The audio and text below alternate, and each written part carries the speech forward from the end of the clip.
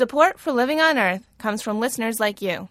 Please make a donation online at loe.org or call me at 617-629-3638. And thanks. From Public Radio International, this is Living on Earth. I'm Bruce Gellerman. A former CIA chief looks to history to spy an oil-free future. What people ought to look back to, instead of John Kennedy's moonshot, they ought to look back to Teddy Roosevelt and how he went after the trusts. We ought to use the government to break monopolies. And the monopoly that matters is OPEC and oil's monopoly over transportation. Also, the frozen north is defrosting fast, threatening to release 100 billion tons of greenhouse gases. That's roughly equivalent to half of the total fossil fuel emissions since the dawn of the industrial age. And a polar opposite story, worms in Antarctica. The dominant predator here in the Dry Valleys is the fearsome nematode. It's a microscopic worm that eats both algae and also other microbes. Those stories and more just ahead on Living on Earth. Stick around. Support for Living on Earth comes from the National Science Foundation and Stonyfield Farm. From the Jennifer and Ted Stanley Studios in Somerville, Massachusetts, this is Living on Earth. I'm Bruce Gellerman. National security and energy security. A conversation with former CIA Chief James Woolsey about the threat posed by our dependence on foreign oil. But first, the scales are tipping. Global warming is converting vast carbon sinks into huge carbon emitters. Two regions that store enormous amounts of climate-changing gases are undergoing dramatic changes themselves. In recent years, devastating droughts in the Amazon have killed tens of millions of trees in the world's largest rainforest. As they rot, the dead trees will release 13 billion tons of carbon dioxide into the atmosphere. That's as much as China and the United States emit in a year. Now researchers warn even more CO2 could be released in the coming decades as global warming heats up the ground in the frozen Arctic. Kevin Schaefer is a climate scientist at the National Snow and Ice Data Center in Boulder, Colorado. Dr. Schaefer, welcome to Living on Earth. Thank you very much. So let's talk permafrost. What is it, and why should I care about what happens to it? Permafrost is permanently frozen ground. In the high-latitude tundra regions, you imagine on the surface of the ground you got your vegetation, grasses, and mosses.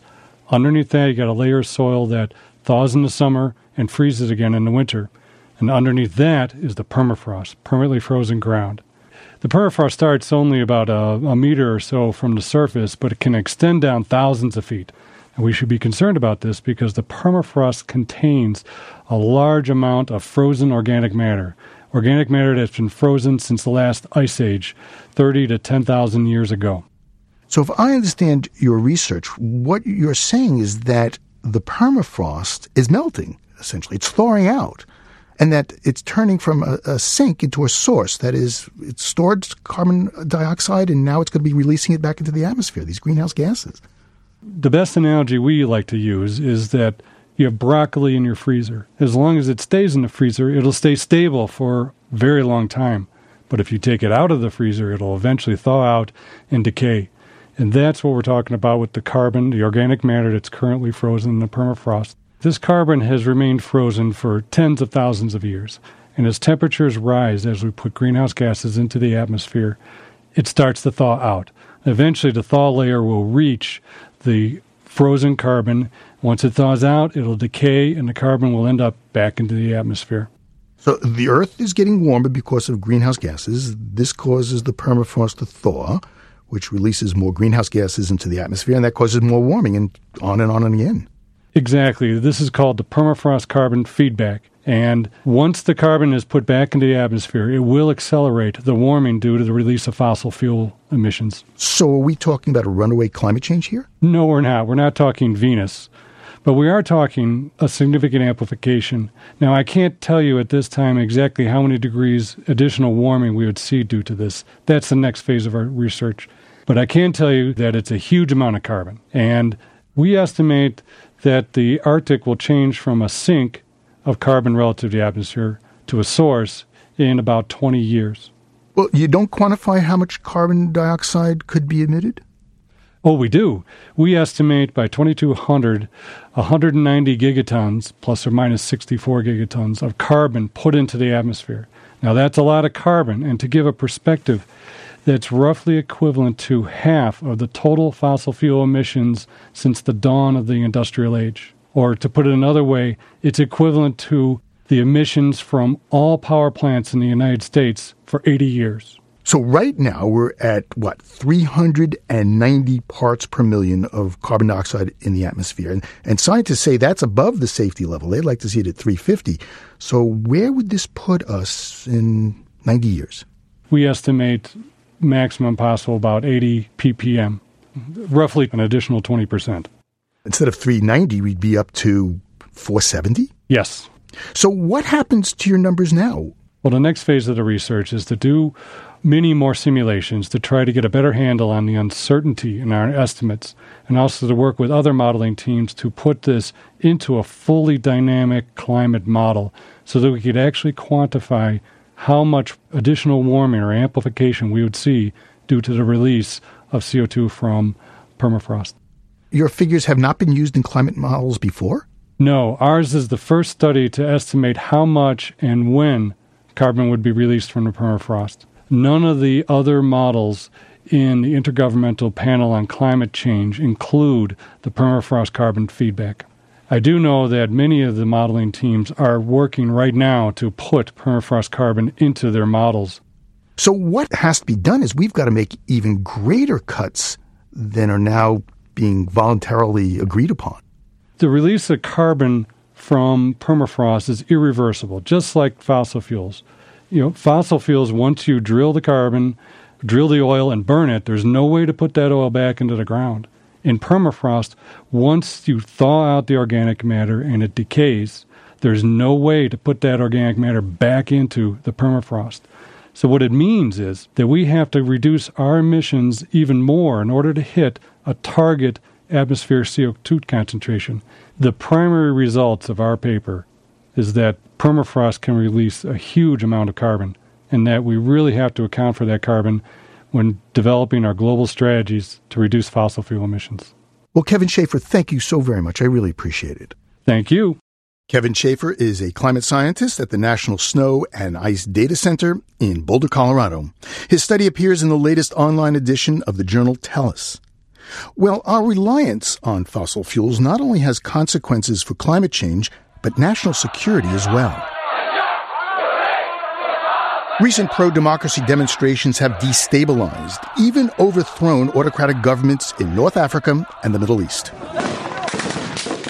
The uncertainty and the sometimes brutal suppression of protesters in these troubled, oil-rich regions have sent the price of petroleum soaring. Since the wave of uprisings, oil has topped $100 a barrel, and prices at the pump have drivers and the economy hitting the brakes. Jim Woolsey says for the U.S., the bad economic news could be just beginning. Woolsey directed the Central Intelligence Agency during the Clinton administration. He recently spoke with Living on Earth's Steve Curwood. So you have been a long-term advocate for dealing with the question of imported oil for A, national security, and B, taking care of the environment. So this has to be a moment that you have long anticipated. Well, I think it's going to happen again and again and again, perhaps not with revolutions throughout the Middle East, but for one reason or another, we will be in a situation in which we are paying huge amounts of money to other countries, many of which, as several presidents have said, don't like us very much, for our ability to transport anything, because transportation is dominated by petroleum products, about 95%. And OPEC controls close to 80% of the world's proven reserves of conventional petroleum. Right now, they're keeping the price high, even before this last round of revolutions, by pumping only about 40% of the world's oil, but holding on to close to 80% of its reserves. How large is the risk to our economy if there's an oil price shock out of the events now in the Middle East? It's gigantic. At $100 a barrel oil, we are borrowing well over $1 billion a day to import oil, approaching $2 billion. And suppose we get a 30, 40% increase to where it was 2 years ago, 147 or so, say 150. Then we'll be borrowing close to $3 billion a day to import oil. Wait a second. Your math is if there's an oil price shock back to the peak level we saw last time, the U.S. is going to be borrowing $3 billion a day from the world, or like that's $1 trillion over the course of a year. At $100 a barrel, we're borrowing close to $1.5 billion. If you take it up to 150, say it's $2.5 billion a day. And it's one major reason why our debt is so high and why the dollar is starting to be looked at askance as a reserve currency by some countries. It's stunning our oil debt is much bigger than our trade deficit with China. Everybody is worried about the trade deficit with China. Well, that's an important thing to worry about. We need to work on that. But the oil, the amount we borrow to import oil is much bigger. So what you're saying is that our balance of trade deficit, America's debt to the wider world, is going up for oil. At the same time, we're looking at cutting the federal deficit. There are moves there that would reduce federal spending on energy redevelopment, renewables, so on and so forth. In the present circumstances, how wise do you think that is? Well, some of the things that we have done are really focused at electricity, not oil, although people like to make speeches saying foreign oil's a problem, therefore let's have nuclear power plants. Well, since only 1% to 2% of our electricity comes from burning oil these days, you can build all the nuclear power plants you want, but it has virtually nothing to do with getting off petroleum. The same thing is true of wind farms. Those may be two perfectly fine ways to produce electricity cleanly, but they don't really have anything to do with oil, and neither did cap and trade. Drill, baby, drill also is not the solution. That helps the balance of payments a bit, but with 3% of the world's oil reserves and 25% of the world's oil consumption, we are not going to be able to drill ourselves out of OPEC having effective control of the market. So what's the solution? What we have to do is break that monopoly oil has. And anything we can do to not only use less of oil, that's not all that useful because the Saudis and others will just cut back production more in order to keep prices high. We've got to get off onto other fuels. And it's not that we're addicted to oil, as it's been said, it's that our cars are. One thing is look to Brazil and require that all of our new vehicles be flexible fuel open standard is the phrase. And what that means is that they can use any mixture of gasoline or alcohols, and not just ethanol, but methanol, so-called wood alcohol, which can be made rather inexpensively these days out of natural gas. You can still produce it for $2 and something a gallon with today's technology. What you can't do is use it in an ordinary car because the fuel line is the wrong kind of plastic. And it is a very small change, $100 or so in the manufacturing process. And what that would do is open up petroleum products like gasoline to competition. Now, you've been making the national security pitch about getting off of oil for a long time. What kind of cultural resistance have you run into? Normally, what happens is that people say, oh, yeah, I know it's a problem, but we can't really spend the money to do it just yet. It's always not refutation, but delay. It's one reason I've gotten particularly interested in Boyd and Gray's point. I published in a very detailed article a couple of years ago that what the oil companies use to enhance octane, once we got the lead out back in the 70s, is so-called aromatics, benzene, toluene, xylene. It's that sweet smell that you smell when you're pumping gasoline. Those are highly carcinogenic. And Boyden's calculations indicate that well over $100 billion a year in added health care costs and shortened lives come from us using that to enhance octane. Well, you could use alcohols instead. You could use methanol made from natural gas, and it's not carcinogenic. So I keep trying with the national security issues and climate change issues and pollution issues and now healthcare issues. Whatever will work. I look on oil sort of as I guess maybe the G-men back in the 20s and 30s looked at Al Capone. He's done a lot of things wrong, and if you can't get him for murder, get him for tax evasion. Whatever works. James Woolsey is the former director of the Central Intelligence Agency and now a senior fellow at the Jackson Institute at Yale University. Thank you so much, sir. Good to be with you. There's more of Steve's interview with Jim Woolsey and more about the melting Arctic at our website, loe.org. Just ahead, smart meters are coming, and you may find them too smart by half. Keep listening to Living on Earth. It's Living on Earth. I'm Bruce Gellerman. The Environmental Protection Agency recently turned 40, and like a lot of 40-year-olds, the agency is taking a midlife look in the mirror, metaphorically speaking anyway, and planning some big changes.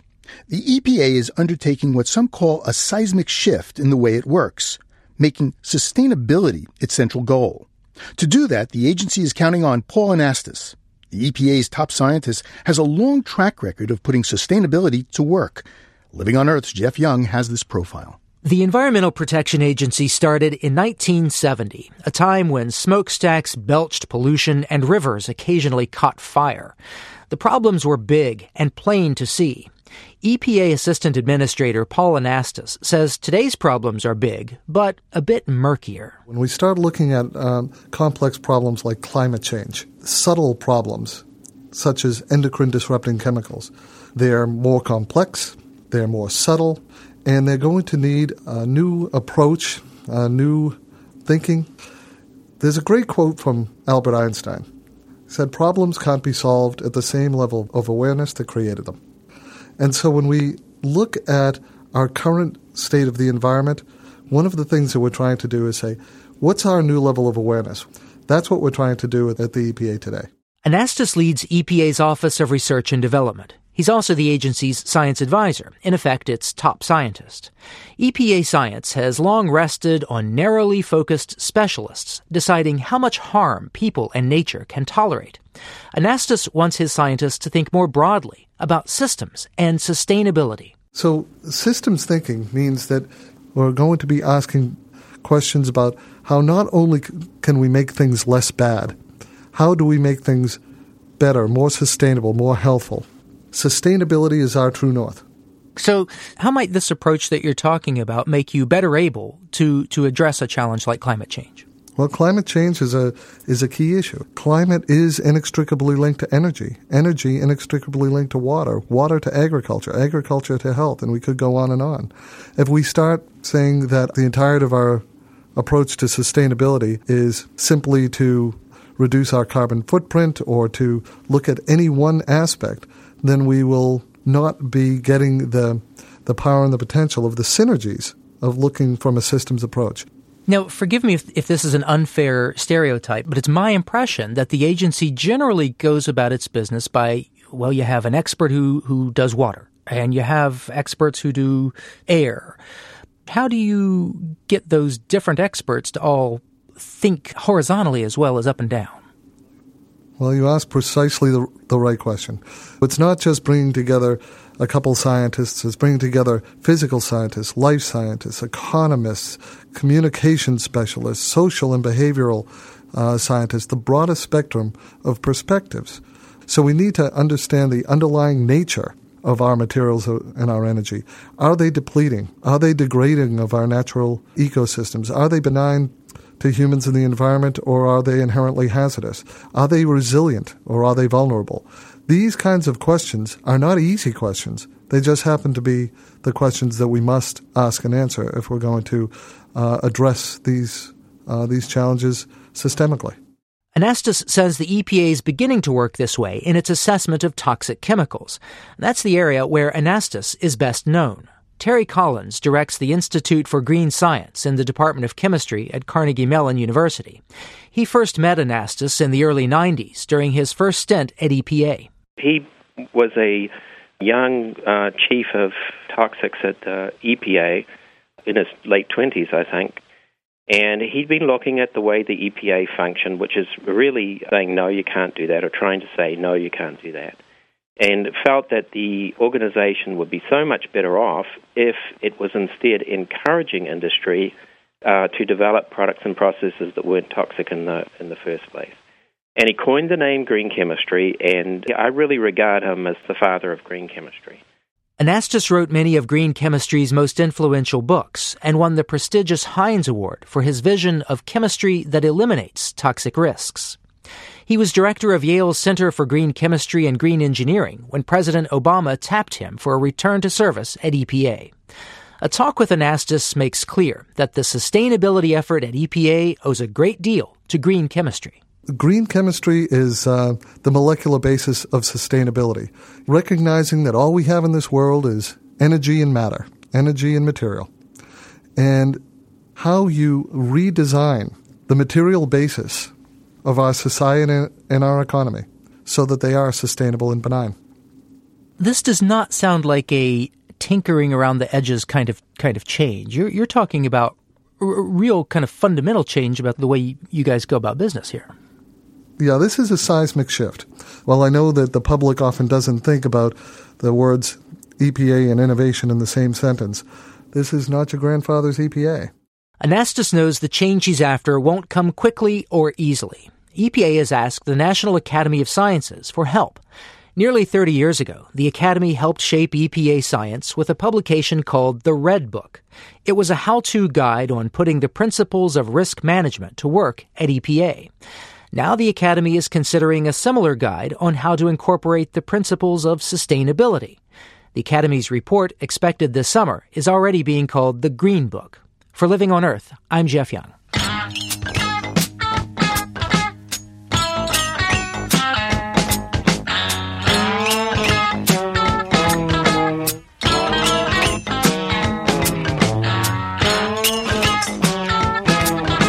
Nearly 9% of the electric meters in the United States are smart, and more are on the way. These high IQ devices are designed to improve energy efficiency, cut greenhouse gases, and save you money. All good things, but smart meters may be a lot smarter than you think, and know a lot more about you than you might want. Kevin Duran monitors smart meters. He's a research professor at the Renewable and Sustainable Energy Institute at the University of Colorado Boulder. Welcome to Living on Earth. Thank you. So what makes a smart meter so smart? The idea behind a smart meter is that it communicates information to the utility. And in theory, the utility can also use that pathway, if you will, to send information back to the consumer in terms of price signals or in terms of switching off appliances when they're on but not being used and could be saving electricity. So you think of it like this. You've got your traditional electricity system, transmission, distribution.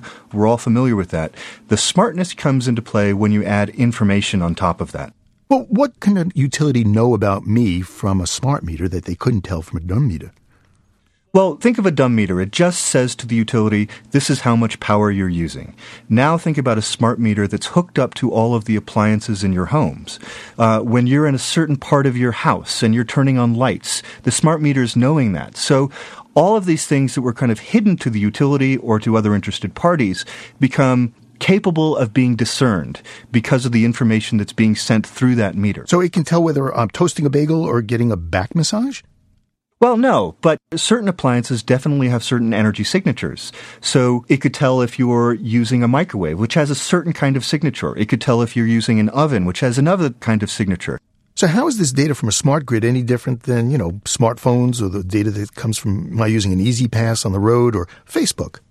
It's becoming an increasingly transparent society that we live in. One of the concerns, especially with smart grid, is that so much of this is happening inside the home. And we've traditionally viewed the four walls of the home as a sacrosanct place of privacy. What smart grid does is it takes those four walls and it makes them essentially transparent.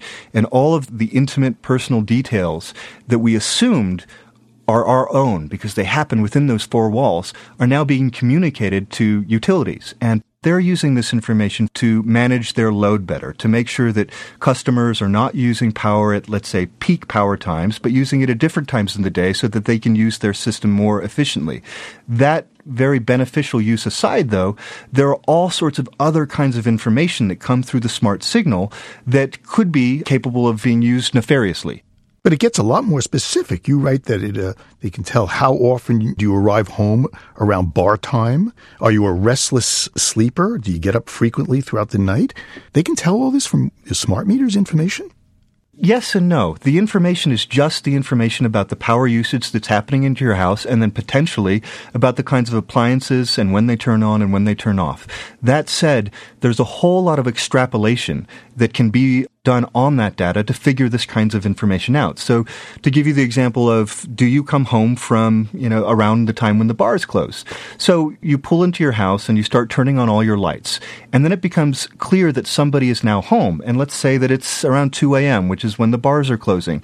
An insurance company looking at this information could see a pattern that shows that this person is routinely coming home at this period of time, and then make a correlation or an assumption that says, perhaps they're out there drinking and we should have higher premiums for them. So it isn't just the data. The data is one thing, but it's also the kind of sophisticated correlations and comparisons and data parsing that can be done on that data to figure out all sorts of things about a person's life. Data mining. Data mining, essentially, yes. And it becomes even more concerning, I think, from a privacy perspective, when you realize it's not just about the smart grid data anymore. Our lives are increasingly digitized and placed online for other people to look at. So it's about the movie preferences that you make at Netflix or the blogs that you're participating in. And the reason I bring this up is because all of these data sets are floating out there. Now, if somebody for nefarious purposes wanted to take your smart grid data and start hooking it up with other kinds of data about you online, financial data, for instance, you can fairly quickly see how easy it would be for a sophisticated user to reconstruct virtually everything about you. Your digital doppelganger would become clear. So the real question is, who has access to the smart meter information? Yeah, that is a critical question, and this is up for grabs. This is a battleground between utility companies, third-party service providers that would like to be able to use this data to help customers manage their information, and people like marketers and advertisers who would like access to that information, and then consumer privacy advocates and consumers themselves. And as policymakers figure out how to approach this entire new terrain, they need to be cognizant of the fact that there are serious privacy concerns out there, and much of the legislation and statutes that deal with privacy have no idea what to do when it comes to the smart grid because this is so new. Professor, do you have a smart meter at home? I do not. I live in a town outside of Boulder, which is the subject of an experiment by the local utility here. It's called the Smart Grid Boulder City Experiment. So many of the people in Boulder do have smart meters on their homes. And when a smart meter comes knocking on your door, what are you going to do? I'm going to say yes, because I think that we can do this. I think that we can do it in a way that makes sense for environmental, energy efficiency purposes, and that we can also figure out a way to make sure that this data is used appropriately. The critical questions up front are going to be who owns the data and what kind of protections are placed on that data. And although I'm sure it will not be a pain-free experience as we figure these answers out, I think at the end of the day, we'll be happy. Well, Professor Doran, thank you very much. Really appreciate it. I learned a lot. My pleasure. Kevin Doran is Assistant Research Professor at the Renewable and Sustainable Energy Institute at the University of Colorado, Boulder.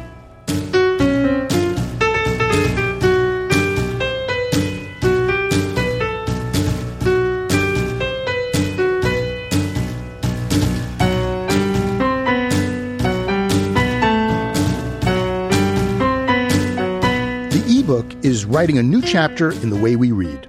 Last year, Amazon, the online retailer, sold 3 times more electronic books than hardbacks, and for the first time, more ebooks than paperbacks. You might think the revolution in reading, replacing paper with electronic digits, saves on greenhouse gases, but Raz Gudelnik has measured the carbon footprint of ebooks, and they don't stack up well against the old-fashioned kind. Raz Gudelnik is the co-founder and CEO of EcoLibris. It's a company working to green up the book industry in the digital age. He joins us by Skype, and Raz Gudelnik, welcome to Living on Earth. Thank you. I was amazed to read in an article you wrote that the average paperback is a pretty hefty tome. It has a greenhouse gas footprint of 4 kilos? That's 10 pounds. How is that possible that it should be 10 pounds worth of carbon from one little book? Well, it's true that it looks like a little book, but the whole manufacturing process is a process that includes cutting off trees and then using a lot of energy in the manufacturing process in paper mills and eventually transporting the book to warehouses and then to bookstores. It's a long process, but most of the carbon footprint comes from the beginning of the process. More than 80% of the whole carbon footprint of the book. Well, let's compare that, say, to an Apple iPad, which only weighs in at about a pound and a half. How big is the Apple iPad's carbon footprint?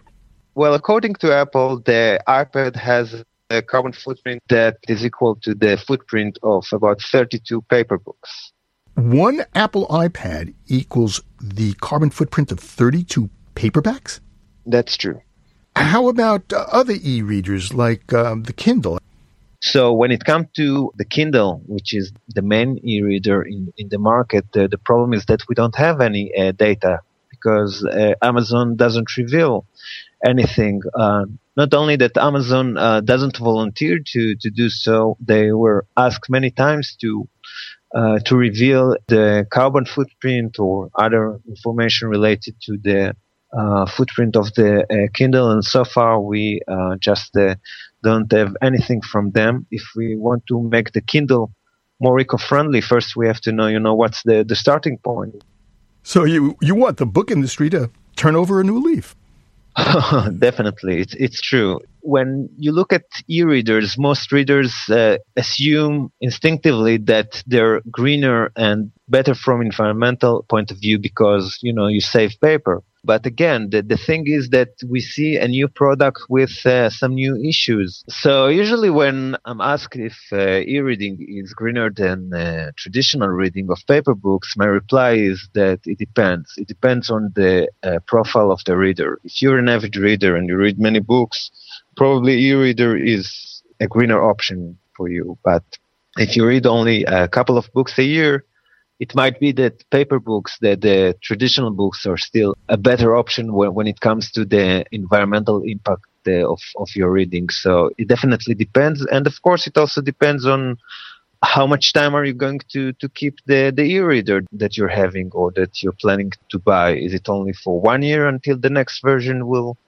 be out, or is it for 5 years? So there's definitely no one answer for everyone, but it's individual answer for each and every reader. One of the things that your company, EcoLibris, is trying to do is have people contribute $1 to buy a tree each time they read a book.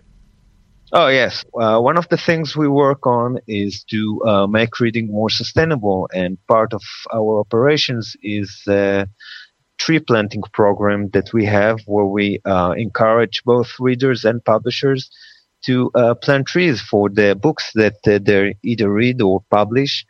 And we have these trees planted in Central America and in Africa, places that suffer from deforestation, where these trees benefit both the environment and the local community. How many trees have you bought so far? Well, so far we had planted with our planting partners about 180,000 trees, and we look forward to planting many more. Raz Gedelnik is CEO of EcoLibris. Read all about it on our webpage, loe.org.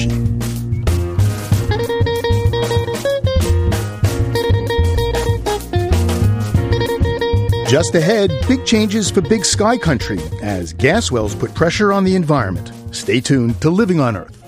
Support for the Environmental Health Desk at Living on Earth comes from the Cedar Tree Foundation. Support also comes from the Richard and Rhoda Goldman Fund for coverage of population and the environment, and from Gilman Ordway for coverage of conservation and environmental change. This is Living on Earth on PRI, Public Radio International. It's Living on Earth. I'm Bruce Gellerman. Sublette County, Wyoming is the size of Connecticut, but the population just 6,000 residents. Pinedale is the county seat and home to the Museum of the Mountain Man, which chronicles those who explored this vast rural region in the 19th century. In the 21st century, it's the search for natural gas that draws attention to this part of Big Sky Country.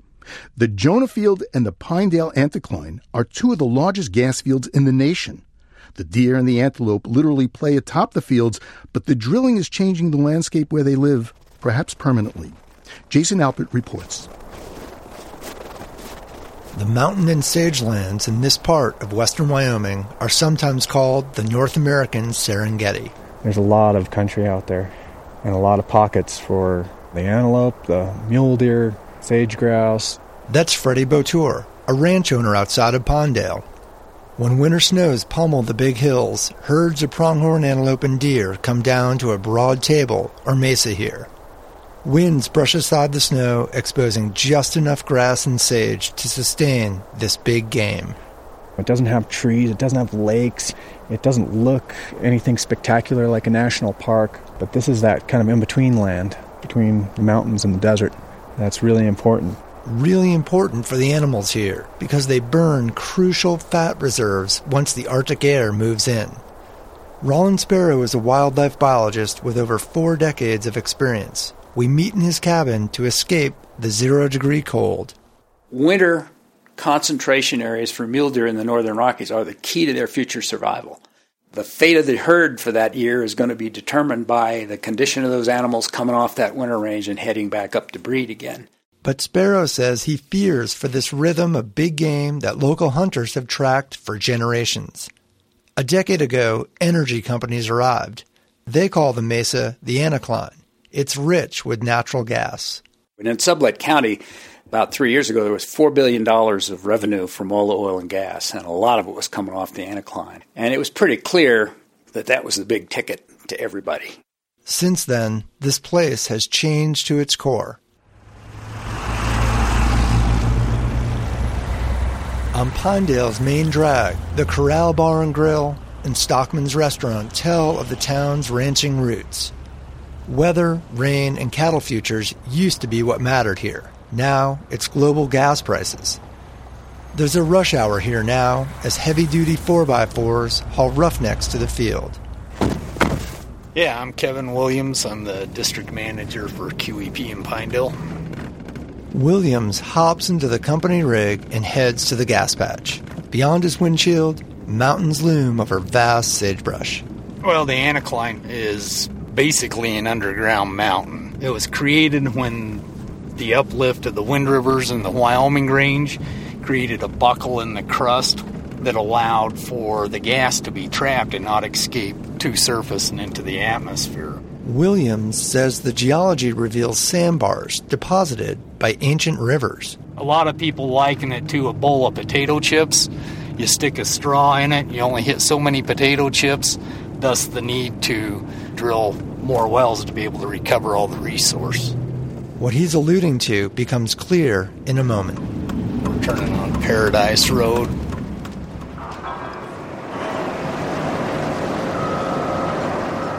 The sagelands suddenly recede.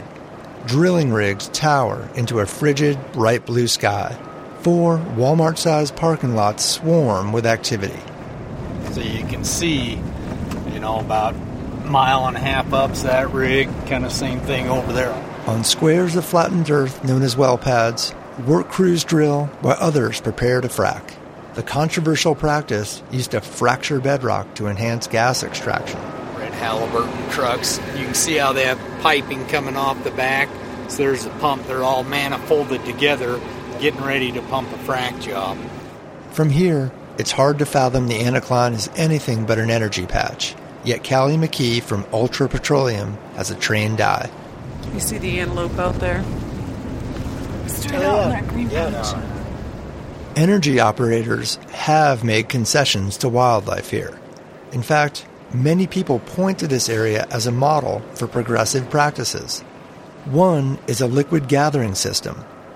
Wells here produce huge quantities of a gas byproduct that liquefies at the Earth's surface.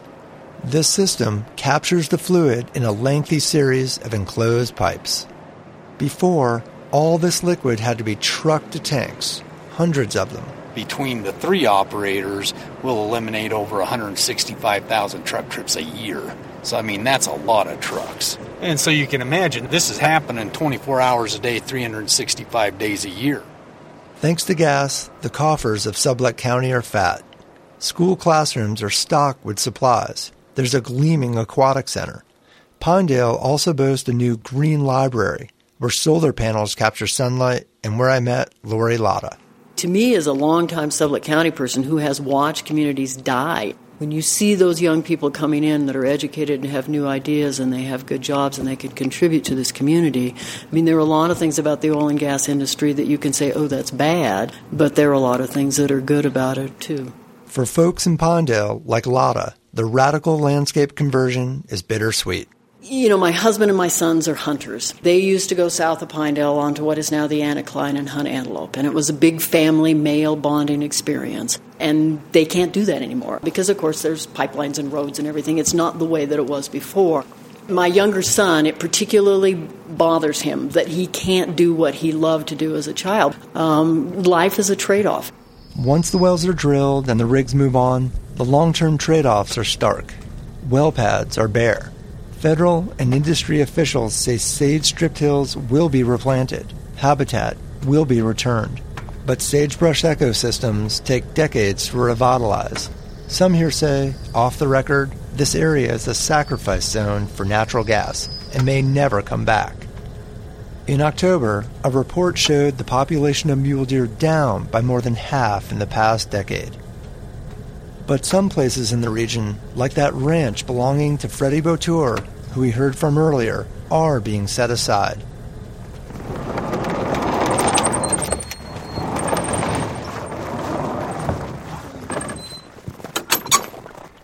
Bauteur once feared his cottonwood ranches would be drilled. He does not own the mineral rights here. My first year on the ranch, I was negotiating 3D seismics, 2D seismics, pipelines. I spent more time with lawyers than I did with anybody else. That was my first awareness that when you don't own mineral rights, you really are subservient to oil and gas companies. But when the test drilling was done, it turned out there was no major gas on the ranch. And my argument has always been, well, there's very little gas here, and so there's low energy potential and high wildlife potential. So Bauteur protected the ranch with a conservation easement, funded by energy companies. From a high place on the property, he looks down on crescent-shaped Muddy Creek and miles of sage uplands. So all of this that you're looking at here, all of these fingers and benches and draws, we're looking at forever. In the New West, forever is not limitless. Bauteur squints and looks to the horizon. To the east-southeast here, you can see a typical mesa. That's actually the Anticline. And if you were to come out here at night, you can definitely see the lights. I mean, this used to be one of the darkest places most people have ever been. And now it looks like Denver's on the horizon. Up on the Anticline, a herd of 40 pronghorns settle in deep drifted snow. The reality is, this stretch of western Wyoming offers highly concentrated gas under critical winter habitat. The antelope huddle close together. Not 50 yards away, gas wells gurgle and hiss. With a close listen, you can hear the breath of dinosaurs. For Living on Earth in Pinedale, Wyoming, this is Jason Albert.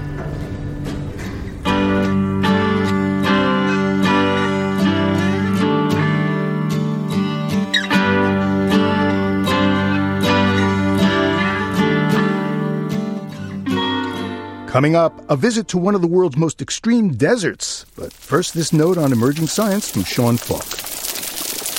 A coral reef is a noisy place, filled with sounds of clicking fish and snapping shrimp. That's important for reef-dwelling fish who head towards the noise to find their way back home. Now, researchers at Bristol University in the UK think reef noise is also important for crustaceans like shrimp, crabs, and lobsters, creatures previously thought to be deaf. Marine biologists collected almost 700,000 crustaceans from the Great Barrier Reef and put them into a large pool. They set up an underwater sound system that streamed a recording of a coral reef, and what they saw surprised them.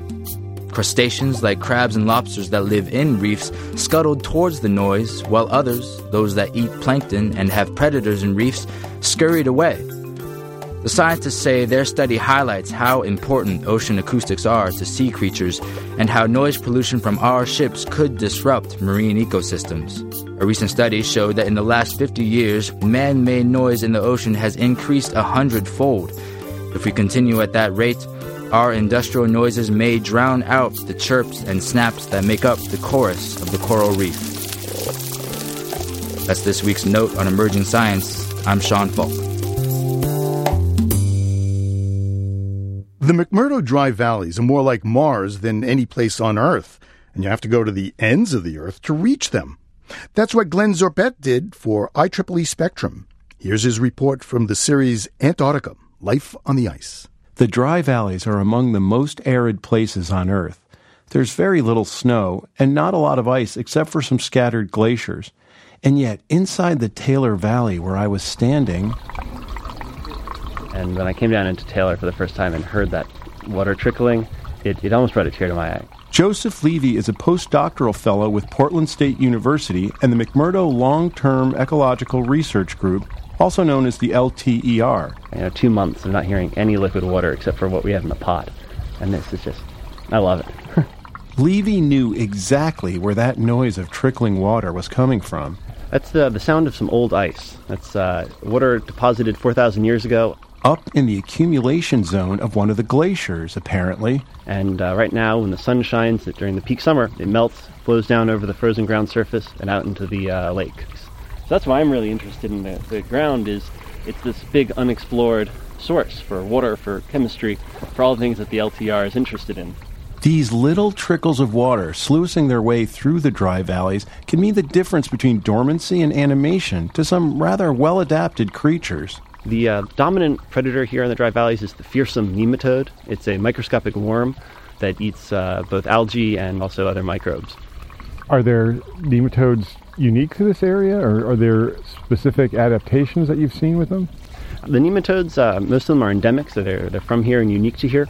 They adapt to the sub-freezing temperatures in the winter by drying themselves out, and then as soon as the first trickle of water comes from either melting snow in the spring or a trickle of water off a glacier, or, in my interest, the melting of permafrost and the wicking up of water, they snap into activity and start eating, respirating, multiplying, and living their lives in the summer. Nematodes belong to a simple food web to which Levy and his team are making small experimental tweaks.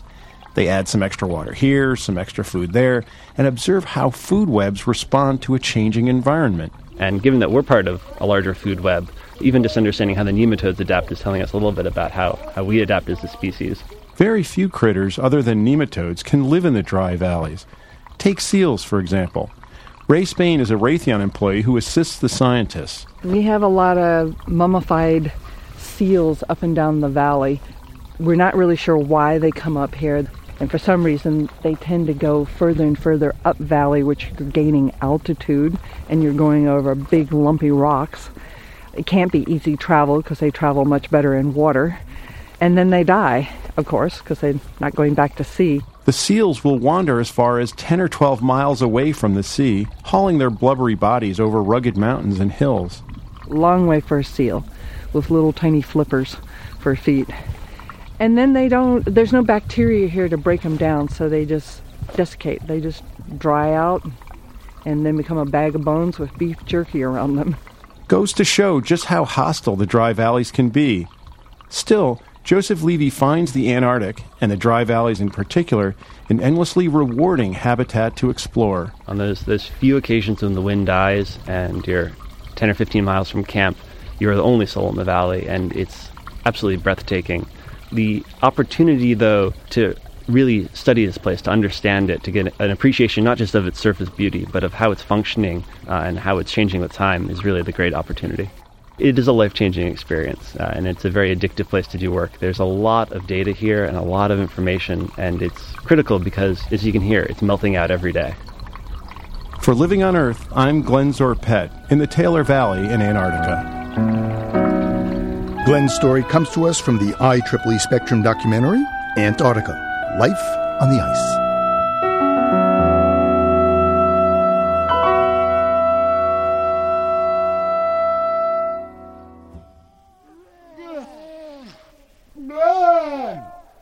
From the dry valleys of Antarctica to its wet seashore, we leave you this week at the bottom of the world with Weddell seals. Weddell seals live further south than any other mammal and are found in the chilly waters all around Antarctica. They can grow to be about 9 feet long and weigh as much as 1,300 pounds. The seals live on fixed ice that's attached to the coast, but in the winter, they stay in the water to dodge blizzards. Douglas Quinn recorded the calls of these mother seals and their pups for the Wild Sanctuary CD, Antarctica.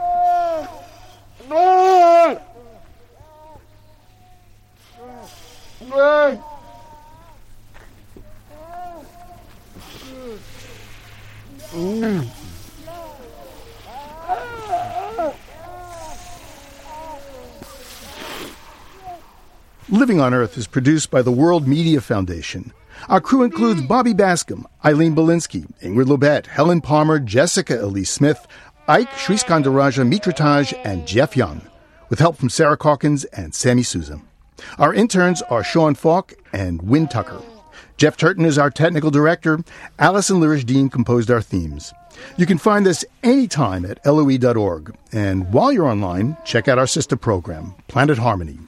Planet Harmony welcomes all and pays special attention to stories affecting communities of color. Log on and join the discussion at myplanetharmony.com.